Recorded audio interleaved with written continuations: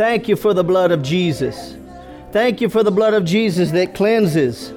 Thank you, Lord, that washes white as snow, Lord. Thank you, Father God, for the blood of Jesus that cleanses. Thank you, Father God, for the blood of Jesus that cleanses white as snow. Praise God. Thank you, Father. Lord, you are good. You are good and your mercy endures forever. Oh, we thank you for the blood of Jesus. For without the shedding of blood, there is no remission of sins. Oh God, but your blood did so much more than cleanses of our sins, which was the ultimate thing we needed. But the blood removed the guilt and the shame that was associated with those sins.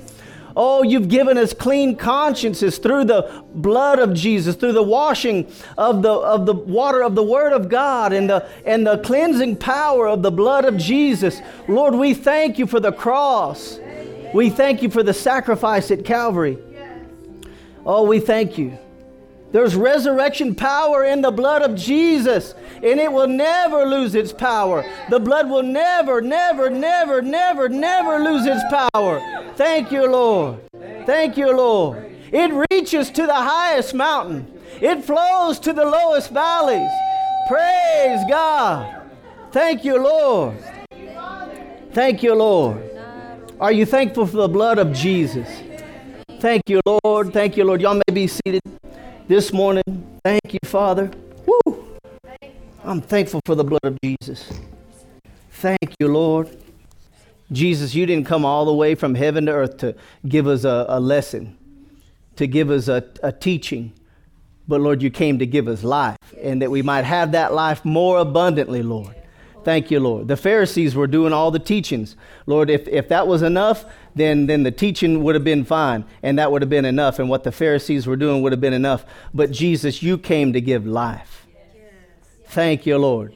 To make the teaching relevant, you came to give us life. Thank you, Lord. To keep the teaching from being condemning, you gave us life. Nobody wants to hear what they should be doing when they know they can't. That just beats you up. It just tears you down. It just makes you feel terrible, unworthy, sorry, guilty. But Jesus said, I've not come to give you a lesson. I came to give you life. Thank you, Lord. The word says that the letter kills, but the Spirit gives life.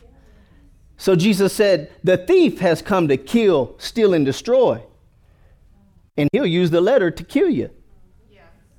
If you don't know who you are in Christ, if you don't know who you are in Him and what you have in Him and your authority as a believer, that you've been made a new creation in Him, old things passed away and all things become new. Yeah, the devil will kill you with the letter of the law. He'll kill you with the letter of the word, because you know that you're not up to par.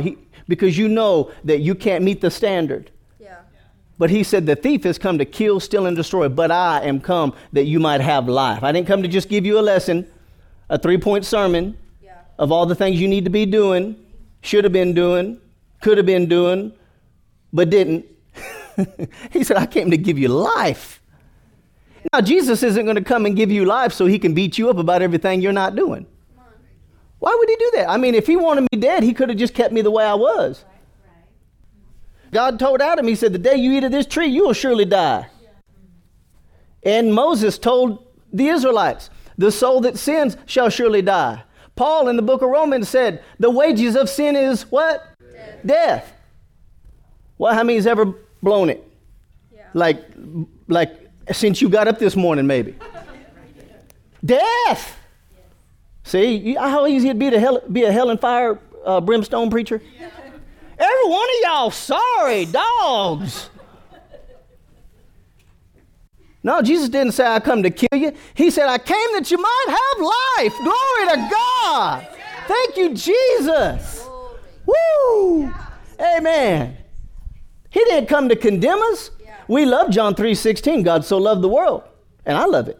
He gave his only begotten Son, that whosoever believes in him should not perish but have everlasting life. But we stopped short at the 16th verse when we should have went on into the 17th verse, where it says, and God did not send his Son into the world to condemn the world, but that through him the world might be saved. Praise God.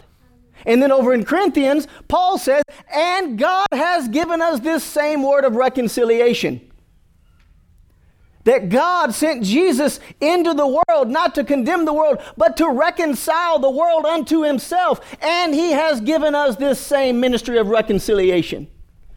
Therefore, if any man be in Christ, he's a new creation. Old things passed away and all things became new. Skip down to the 21st verse of 2 Corinthians chapter 5. And it says, and God the Father made him, Jesus, to be sin for us, that we might be made righteous. Amen. Yes. Amen.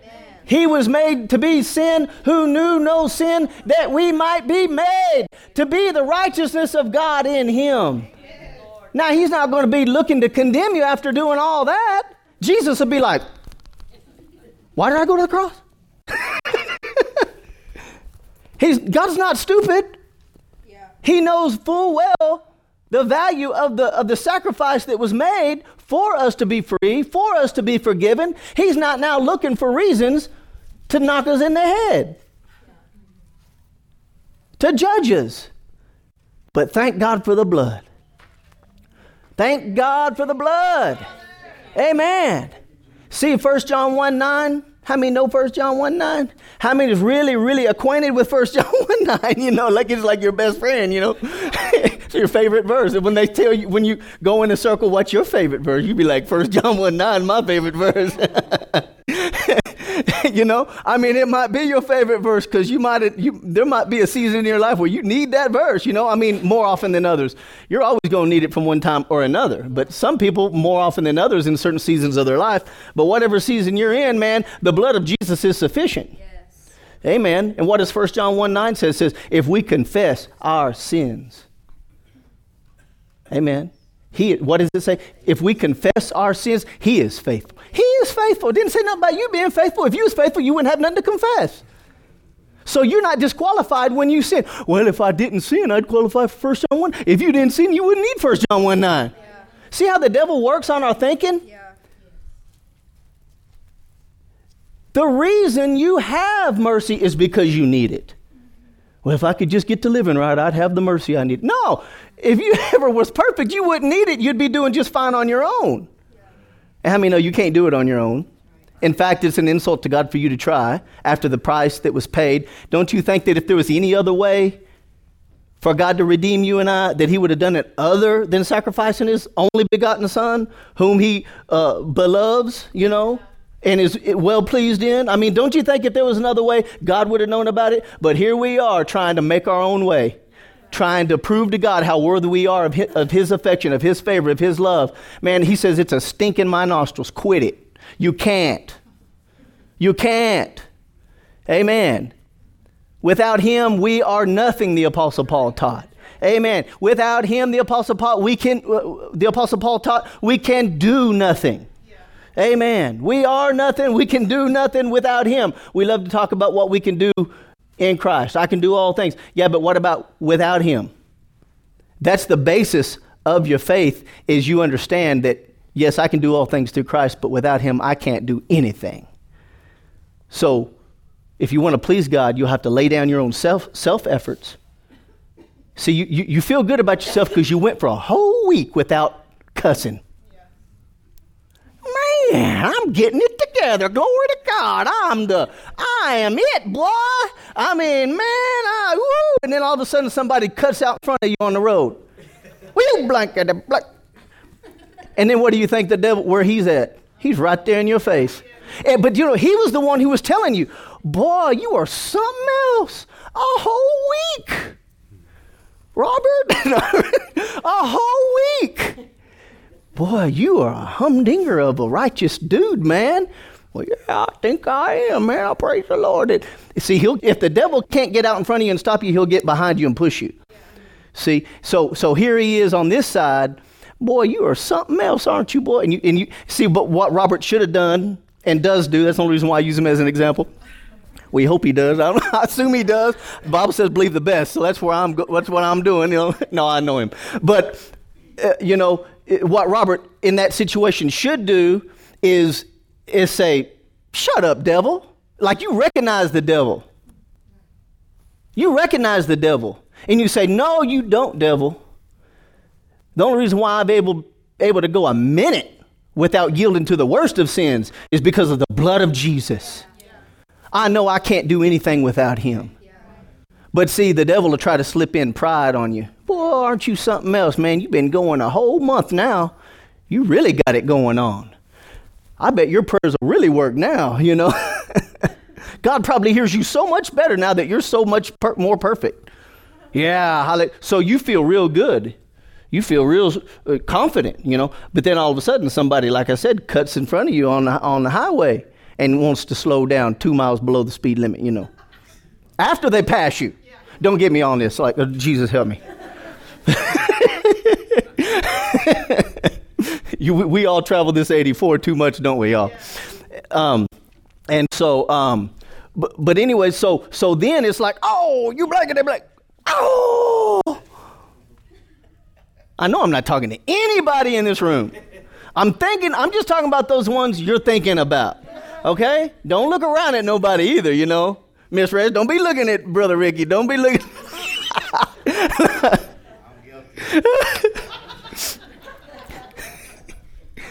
So, you know, now all of a sudden the devil's going to come and he's going to say, you sorry dog. And he was the one who was getting you all built up and patting you on the back. Now he's like, you sorry dog. You blew it now. You was on the verge of a breakthrough in your finances. And look at you, sorry, carnal, fleshly thing, you. Who do you think you are? See, the problem was is you thought you was a humdinger, but you was no humdinger. Well, I say it like that because there was a lady that actually prophesied one time, and she said, thou thinkest thou art a humdinger, but thou art not no humdinger. It might have been from the Lord. I don't know. She was just country, you know. But but thou artest not no humdinger. And so the devil says, who do you think you are? Oh, I know I'm no good. I'm not. Well, see, here's the next time the devil says, who do you think you are? You say, I don't think, I know I'm the righteousness of God in Christ Jesus. In him, I can do all things.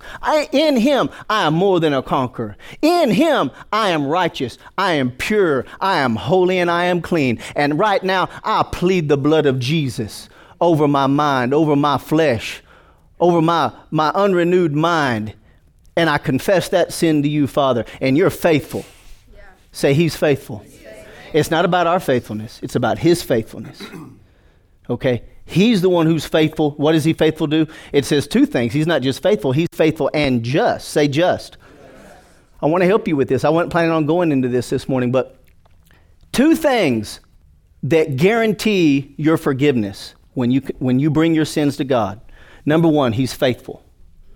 What is he faithful to? He's faithful to his word that said, if you do this, I will do that. And not only is he faithful, but what else is he? He's just. Yes. So he's not just faithful to forgive me of my sins and to cleanse me of all unrighteousness. I got two things going for me that I know that God cannot lie now. Number one, he's faithful. He's going to do what he said he's going to do. If God said it, I believe it. And that settles it in my life. Amen. God is not a man that he should lie, nor the son of man that he should repent. Has he not said it, and shall he not make it good? Has he not spoken it, the prophet said, and shall he not bring it to pass? So he's faithful. We got that going for us. Number two, not only is he faithful, but he's also just. Now, this is legal terminology. This is not just a good friend that says, you've got my word, which we do have that from God. And he's better than the word of any friend because he's infallible, right? He has no circumstances preventing him at times from fulfilling his word, like our friends with the best intentions may not be able to because of circumstances, right? But God, not only is he faithful like a friend, but he's also just. This is legal terminology. A friend's not obligated by law to keep their word, but God is obligated by his own law to keep his word. He's not only faithful to keep his word, but he's just to keep his word. So what that means is that when you meet the criteria, when you do what the word says, confess your sins, then he is faithful and just to forgive you of those sins and cleanse you of all unrighteousness. Number one, he's faithful. And number two, he's just. That means this, that if you do what God says, when you sin, when you blow it, when you miss the mark, what are you supposed to do? You're supposed to confess that sin to him. Do you have to confess it to me? No. Do you have to confess it and kiss the Pope ring? No, you do not. Now, if you need some help and counseling, by all means, please come talk to me in confidence, and maybe I can help you work some things out and sort things out. Kathy can do the same thing, but you don't need to come to us to get your forgiveness. We can help you, but only God can forgive you. And that's between you and him. So he's faithful to forgive us, number one. Number two, he's just. What that means is this, that when you bring your sins to God, and you're not sorry because you got caught. You're sorry because your heart is convicting you. David said, my heart smote me. Have you ever had your heart smite you? You're not sorry you got caught. You're sorry because you grieved the heart of God. So you come to God with the right heart, with the right motive, and you confess your sin to him. Not only is he faithful, but number two, he's also just. And what that means is this. I'm trying my best to get it to you, but he keeps having me rewind. Filling in gaps for people, but because this excludes nobody. Everybody's involved with this and is included in this. Amen. And so what it means for God to not only be faithful to forgive you, but to be just to forgive you means just exactly this, that if you do what you're supposed to do and confess your sin to God, and he chooses not to forgive you, that makes him unjust. So listen to this. If you do what you're supposed to do and confess your sin to God, and he chooses not to forgive you, he has more to lose than you do. If God doesn't do what he says, he's lost his integrity. He's lost the very right to sit upon the throne that he owns. If his word's no good, then everything that he's built his Godhead on collapses. So we think, oh my God, I really blew it. How could God ever forgive me? No, you need a revelation of who God is and the integrity of God. And you're receiving your forgiveness based on his integrity as God, not the severity of your failure, of your fault. Does that make sense? Because I'll throw in another thing for you, is that you're never going to be able to make a bigger mess than the grace of God can't clean up. I mean, you can even try and you just can't. Yeah. Because you're never going to commit a sin after all the sacrifice that Jesus went through and the plan of God from before the foundations of the world for Jesus to be the lamb slain before the foundations of the world. He's got this thing all worked out, so he supposed. But here you come along 2,000 years after Christ and doop-a-doop-a-doop, and then you commit this sin and God's like, what? And all the angels are like, what? We never saw this coming. And then everybody looks at Jesus. Hey, I ain't going back down there no more. I already did my part. So you're never going to make God say, oops. Yeah. So if we have a hard time forgiving ourselves, it's because we've been basing God's ability to forgive us on our performance to begin with. Well, I've been doing good, so that's why he's been able to forgive me on these little minor infractions. Listen, there is no minor infractions. The Bible says in Samuel that even the sin of rebellion is like the sin of witchcraft. In the eyes of God, sin is sin. And there is no such thing as 99.9% righteous. 99.9% righteous self-righteousness is 100% unrighteousness. So no matter how big the infraction is or how minor the infraction is, you confess that sin to him. It didn't say, oh, except for those bigger ones. Yeah. We're going to have a heavenly corporate board meeting over some of those things you've been doing. But for the rest of these little things, you just confess it. No, if we confess our sins, he's faithful and he's just to forgive us and cleanse of our sins and cleanse us of all unrighteousness. You say, Pastor Joy, what about the sins I commit that I didn't even know I committed? Because here's the other thing is we think we're humdingers. But the only reason why we even know what was wrong with our life is because the Holy Spirit shed light on that area of our lives, because he knew we were mature enough to now overcome that. I remember I used to pray, Lord, if there's anything wrong with me, if. Now, I had a right heart, but it was an ignorant heart. You know, it's like Brother Hagin said, bless your darling heart and stupid head. Yeah. Amen. And so, but God doesn't bless us according to our heart. See, people say God knows my heart, but God doesn't bless you according to your heart. God blesses you according to knowledge.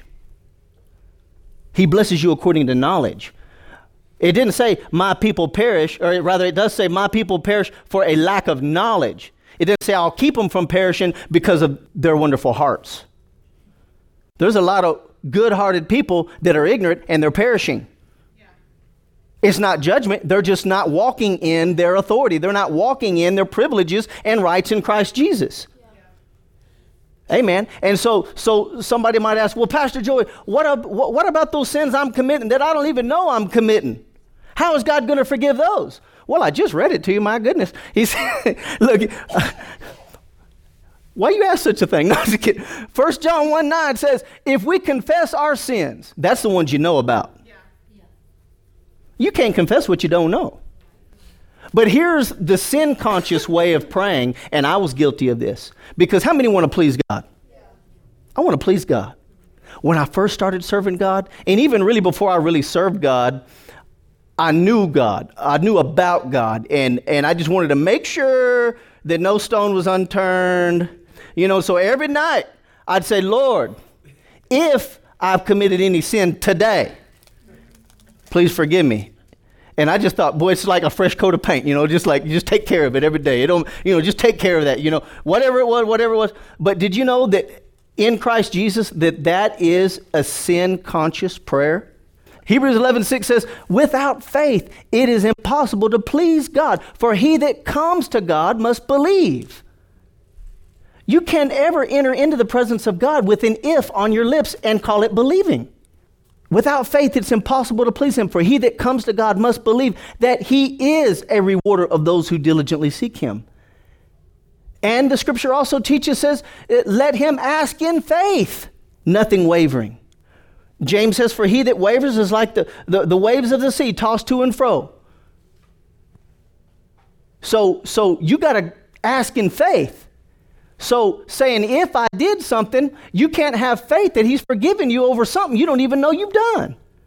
Right. God's not moved by your need. He's moved by your faith. Knowledge. God doesn't bless our darling hearts. You might bless somebody's darling heart, but God doesn't bless darling hearts. God blesses us according to our faith. Amen. Now, let's finish this. 1 John 1:9, if we confess our sins, I can only confess what I know. I cannot confess a sin that is non-specific. I can't confess sin in general. God, forgive me for whatever I did today wrong. I'm sure I did something, so I'm asking that you forgive me. That's unconscious, and that's a sin-conscious prayer, rather. And if the devil can keep you in a sin consciousness, he can keep you from having confidence towards God for anything else. And so many Christians live their entire Christianities. Oh, I hope I didn't do anything wrong today. God, if I did something wrong today, please forgive me. The person with that mentality will never be able to boldly enter into the throne room to obtain the grace and the mercy that they need in the time of need that they have. They'll never be able to do it. It's not because God's not letting them in. Their own guilty conscience will not allow them to come in with faith. The only sin you can confess. Now, here's where you have to trust in the Holy Spirit to be able to do his job better than we can do it. And listen, whose job is it to convict? It's the Holy Spirit. Jesus said the Holy Spirit has been sent to convict of sin. Amen. Of righteousness and of judgment. All right, so conviction of sin and the Holy Spirit bringing light on sin or weakness in my area, of an area in my life that needs attention, that needs growth, that needs redirecting. The Holy Spirit is the one who sheds light on those areas of my life. He's the one who sheds, and he's the one who will shed light in the areas of your life of those things. And so if the Holy Spirit is not shedding light on sin in your life, then you go ahead and just live like you are a humdinger In him. You are a humdinger in him. Say in him. I'm a humdinger. You are. Amen. I just got to let that sit a while, because some of y'all just are choking on that, man. You're just like, oh, I ain't no humdinger. You are a humdinger in Jesus. I'm not talking about in you. We all know that. And you don't have to tell us. We're talking about in him. See, God makes you so brand new in Christ that he literally has to reintroduce you to your new self. Because you don't know who you are when you get born again. You still think you're that old person. But if any man be in Christ, he's a new creation. Old things passed away, and all things became new. So God has made you such a new creature in Christ that he had to reintroduce you to your own self once you were born again. And how does he do that? Through the teaching of the word of God, not forsaking the assembling together of ourselves, as the manner of some is. You know, I never met a some is that knew who they is. They're all like, oh God, if I committed any sin, please let me know about it so I can, get things right and get my heart right and don't go to hell. If you're thinking about that every day, you're not living in victory. It's the Holy Spirit's job to convict you and I of sin. And if he's not saying nothing to you, then you just go on living like who you are in Christ. Well, praise God. It doesn't mean you're perfect. It means that he just is not dealing with you about that right now. Yeah, that's great. And when it's time, he will deal with me about it. Yeah. But back to my prayer. Darling heart, stupid head. If I'm doing anything wrong, please show me, Lord, so I can get it right. I'm so glad he didn't answer my prayer. Yeah.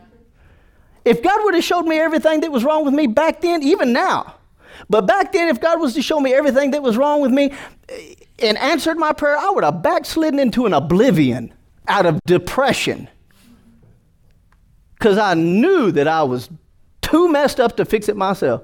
So what does he do? He shows us when we're ready. What do religious people do? They think if they see something, well, they're supposed to tell you about it right now. They threw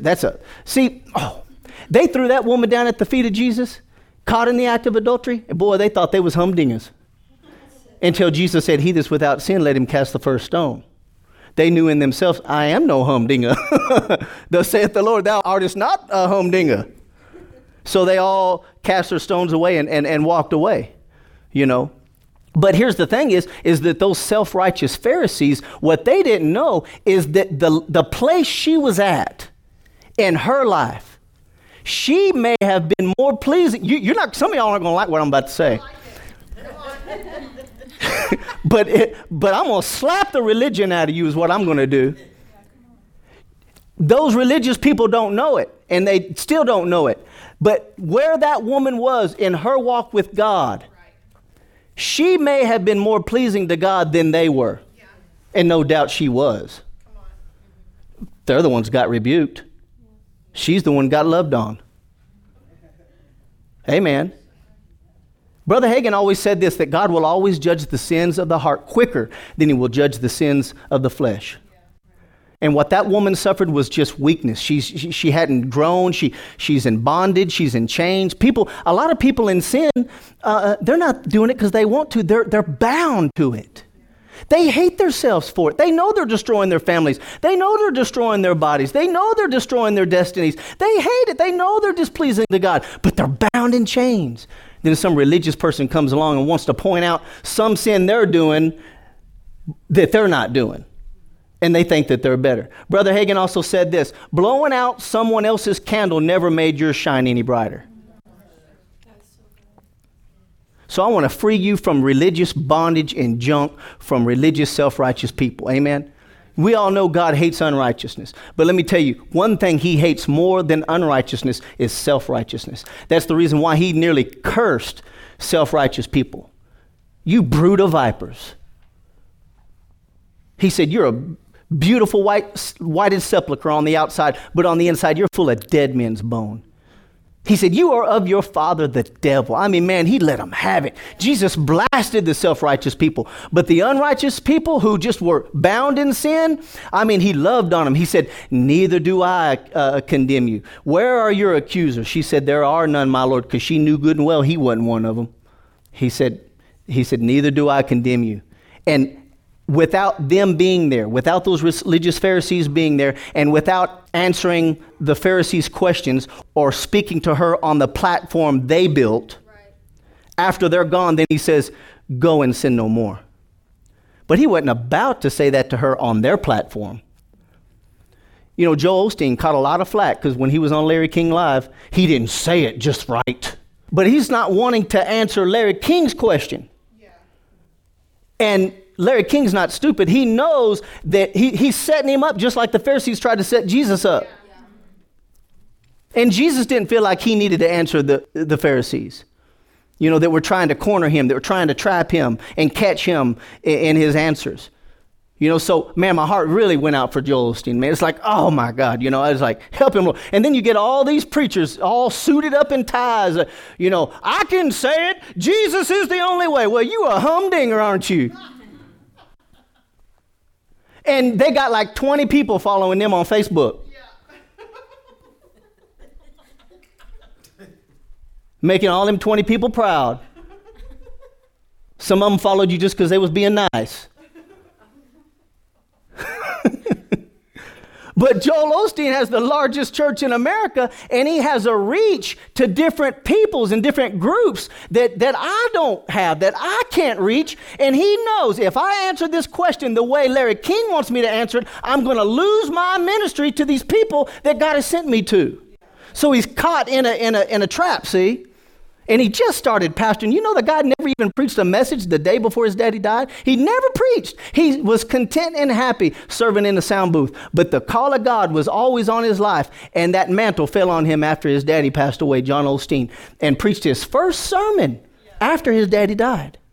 He was thinking like, well, who can take my daddy's position? And it was like the Lord told him, he's like, you're going to take your daddy's position. He wasn't even trying to get it. But he's definitely anointed, definitely called of God. But he's somebody who understands who he's called to. Yeah. And he's not so insecure that he feels like he has to answer his critics. Yeah.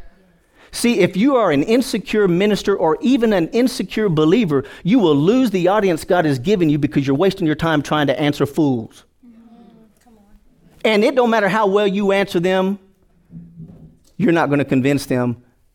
But what you're going to do is lose your audience. You're going to lose those that God's called you to. You see, so Jesus did tell the woman what she needed to hear, but not on the platform that the Pharisees provided. And at Family Harvest Church, that's what I purpose to do. That's what I want us to purpose to do, is that we're never ministering condemnation to people. You see, the Bible says that Jesus is full of grace and truth. Say grace and truth. Grace and truth. Some people only know truth. And a person who is heavy on truth but has no understanding of grace will be legalistic.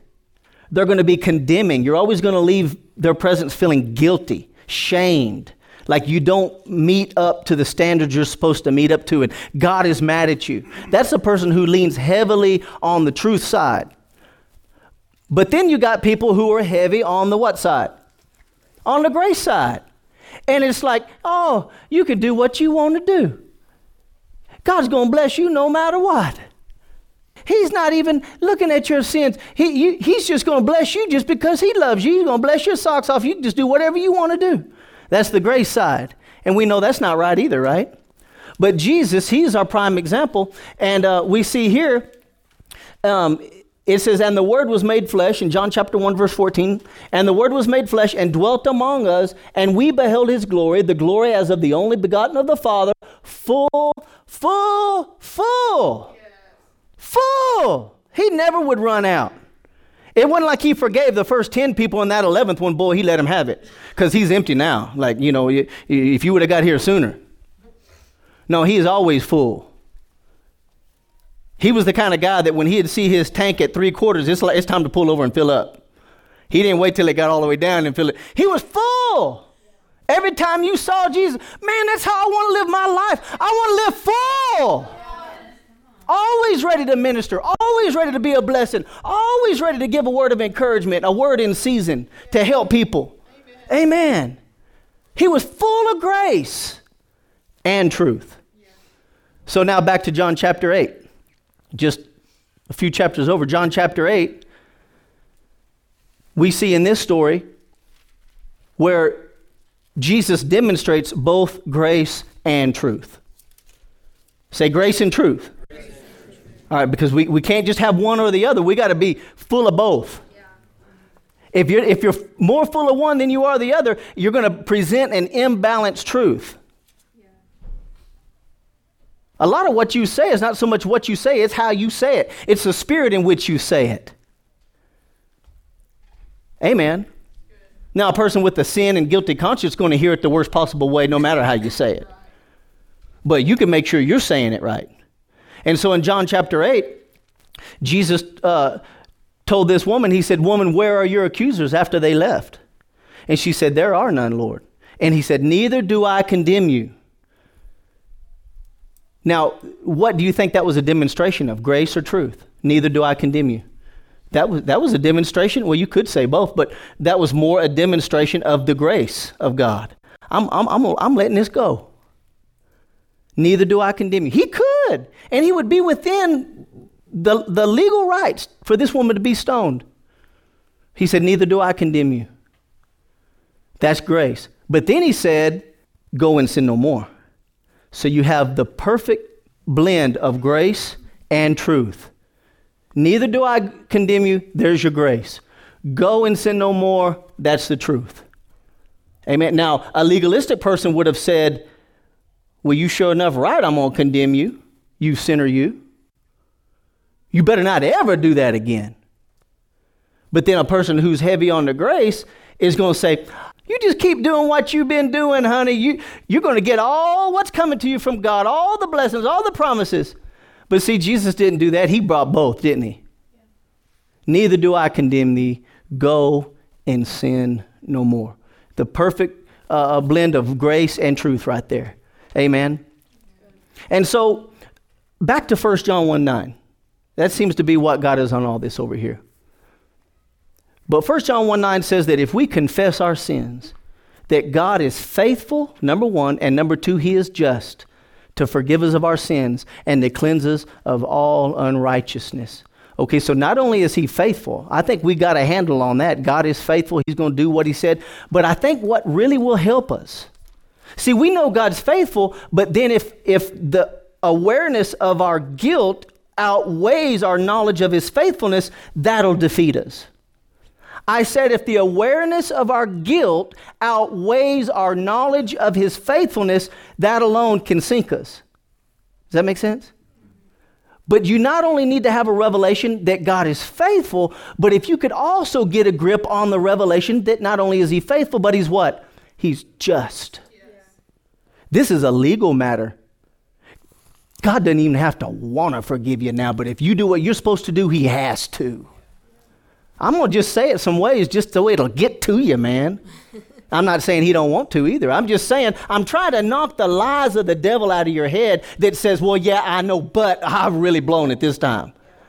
No, we're not talking about your integrity anymore. When it comes to God forgiving you, it's not about your integrity. It's about his integrity. Yeah.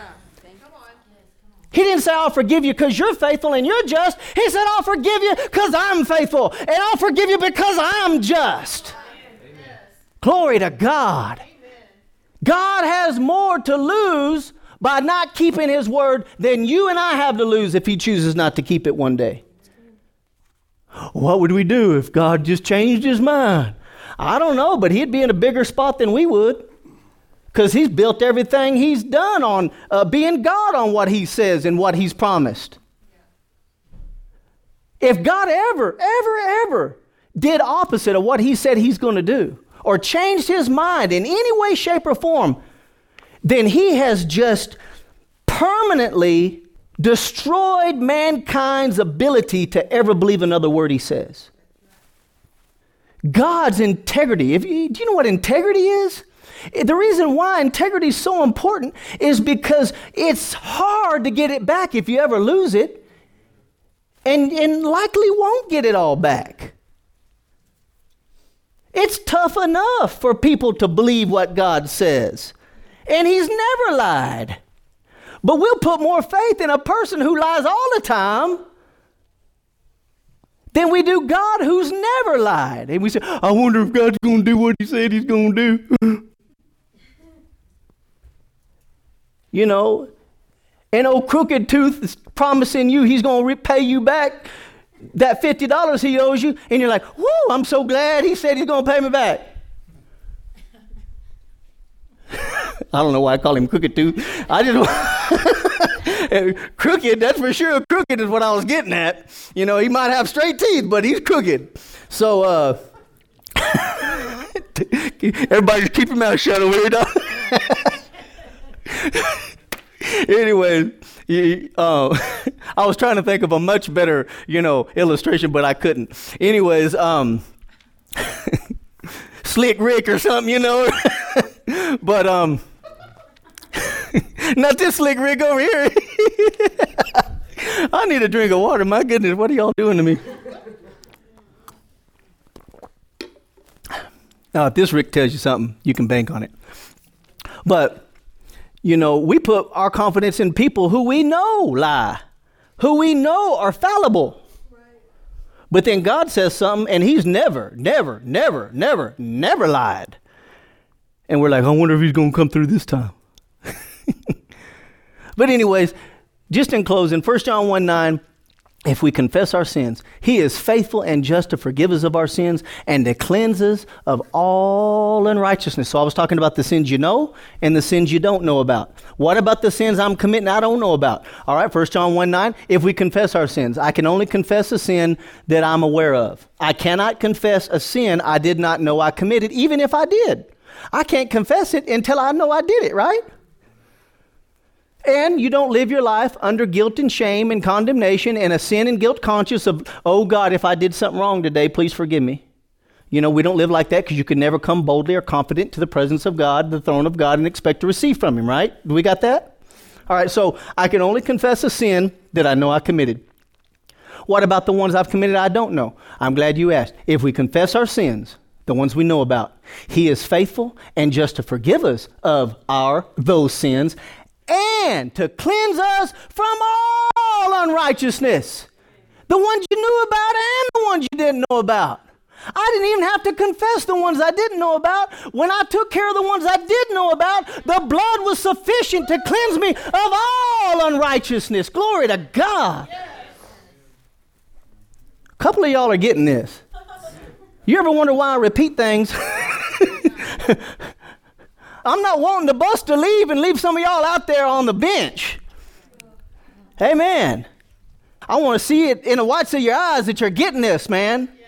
Because I'm not going to be judged by how well I preached, but how much I got it across to you. I want you to get this stuff. We represent Family Harvest Church. We represent the kingdom of God here in Post, Texas. And it's not just ministry that takes place here on, hopefully they'll come here Sunday morning. Hopefully they'll come here Sunday night or Wednesday night. No, we got to take this to the workplaces. We got to take this to our schools. We got to take this to the grocery stores. We got to take this to the streets. We got to represent the Jesus that we know him to be.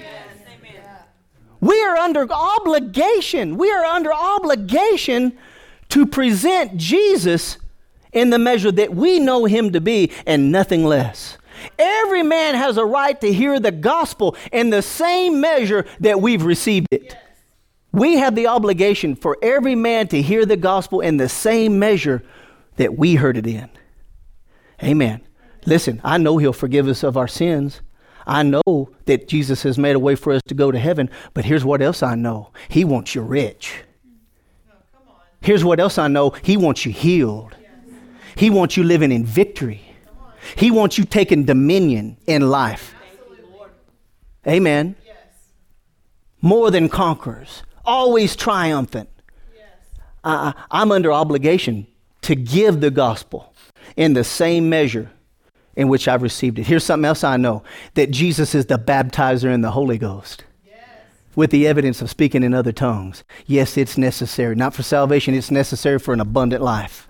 You can die and go to heaven and never be filled with the Holy Ghost, never receive the baptism of the Holy Ghost. We're talking about walking in God's greater blessings is what I'm talking about. Amen. And if the blood of Jesus has provided it, then who am I to say I don't need it? It's not necessary. Even if I don't think I need it, I'm going to take it to honor the blood, the price that was paid to get it for me. Besides, then you realize it ain't all about me. God don't want me rich just so I could have things. He wants me rich so I could be a blessing to others. Like he blessed Abraham. I blessed you so that you in turn could be a blessing. Amen. People say, well, I don't need that. Well, isn't that humble, you humdinger? It ain't about you and your four, and no more. You and Sally Sue and whatever, It's about reaching the world with the gospel. Amen. We are under obligation to give the gospel to others in the same measure that we've received it. Yeah. Amen. So if we confess our sins, he's faithful and just to forgive us of our sins and cleanse us of all unrighteousness. That's the sins we knew about and the ones we didn't know about. Aren't you happy about that? Amen. Now, you might not have sins you need to confess today. Maybe you do before God. But here's what you need to know is that you're probably going to do it again one of these days. You don't have to, but you're just probably going to. I'm not speaking that over you. It's just the truth. You're going to set yourself up for a fall if you think, boy, I got this whoop now, I'm a humdinger. Then you're trusting in your own self-works now. But what this can do to help you, if you haven't sinned yet today or yesterday, you got all your sins under the blood, you need to understand that you got two things going for you. God's faithfulness and God is just. He's faithful, and number two, he is just. Amen. So God has more to lose by not forgiving you when you've done what you're supposed to do than he has to lose if he doesn't do it. Amen. Praise God. Aren't you thankful for Jesus?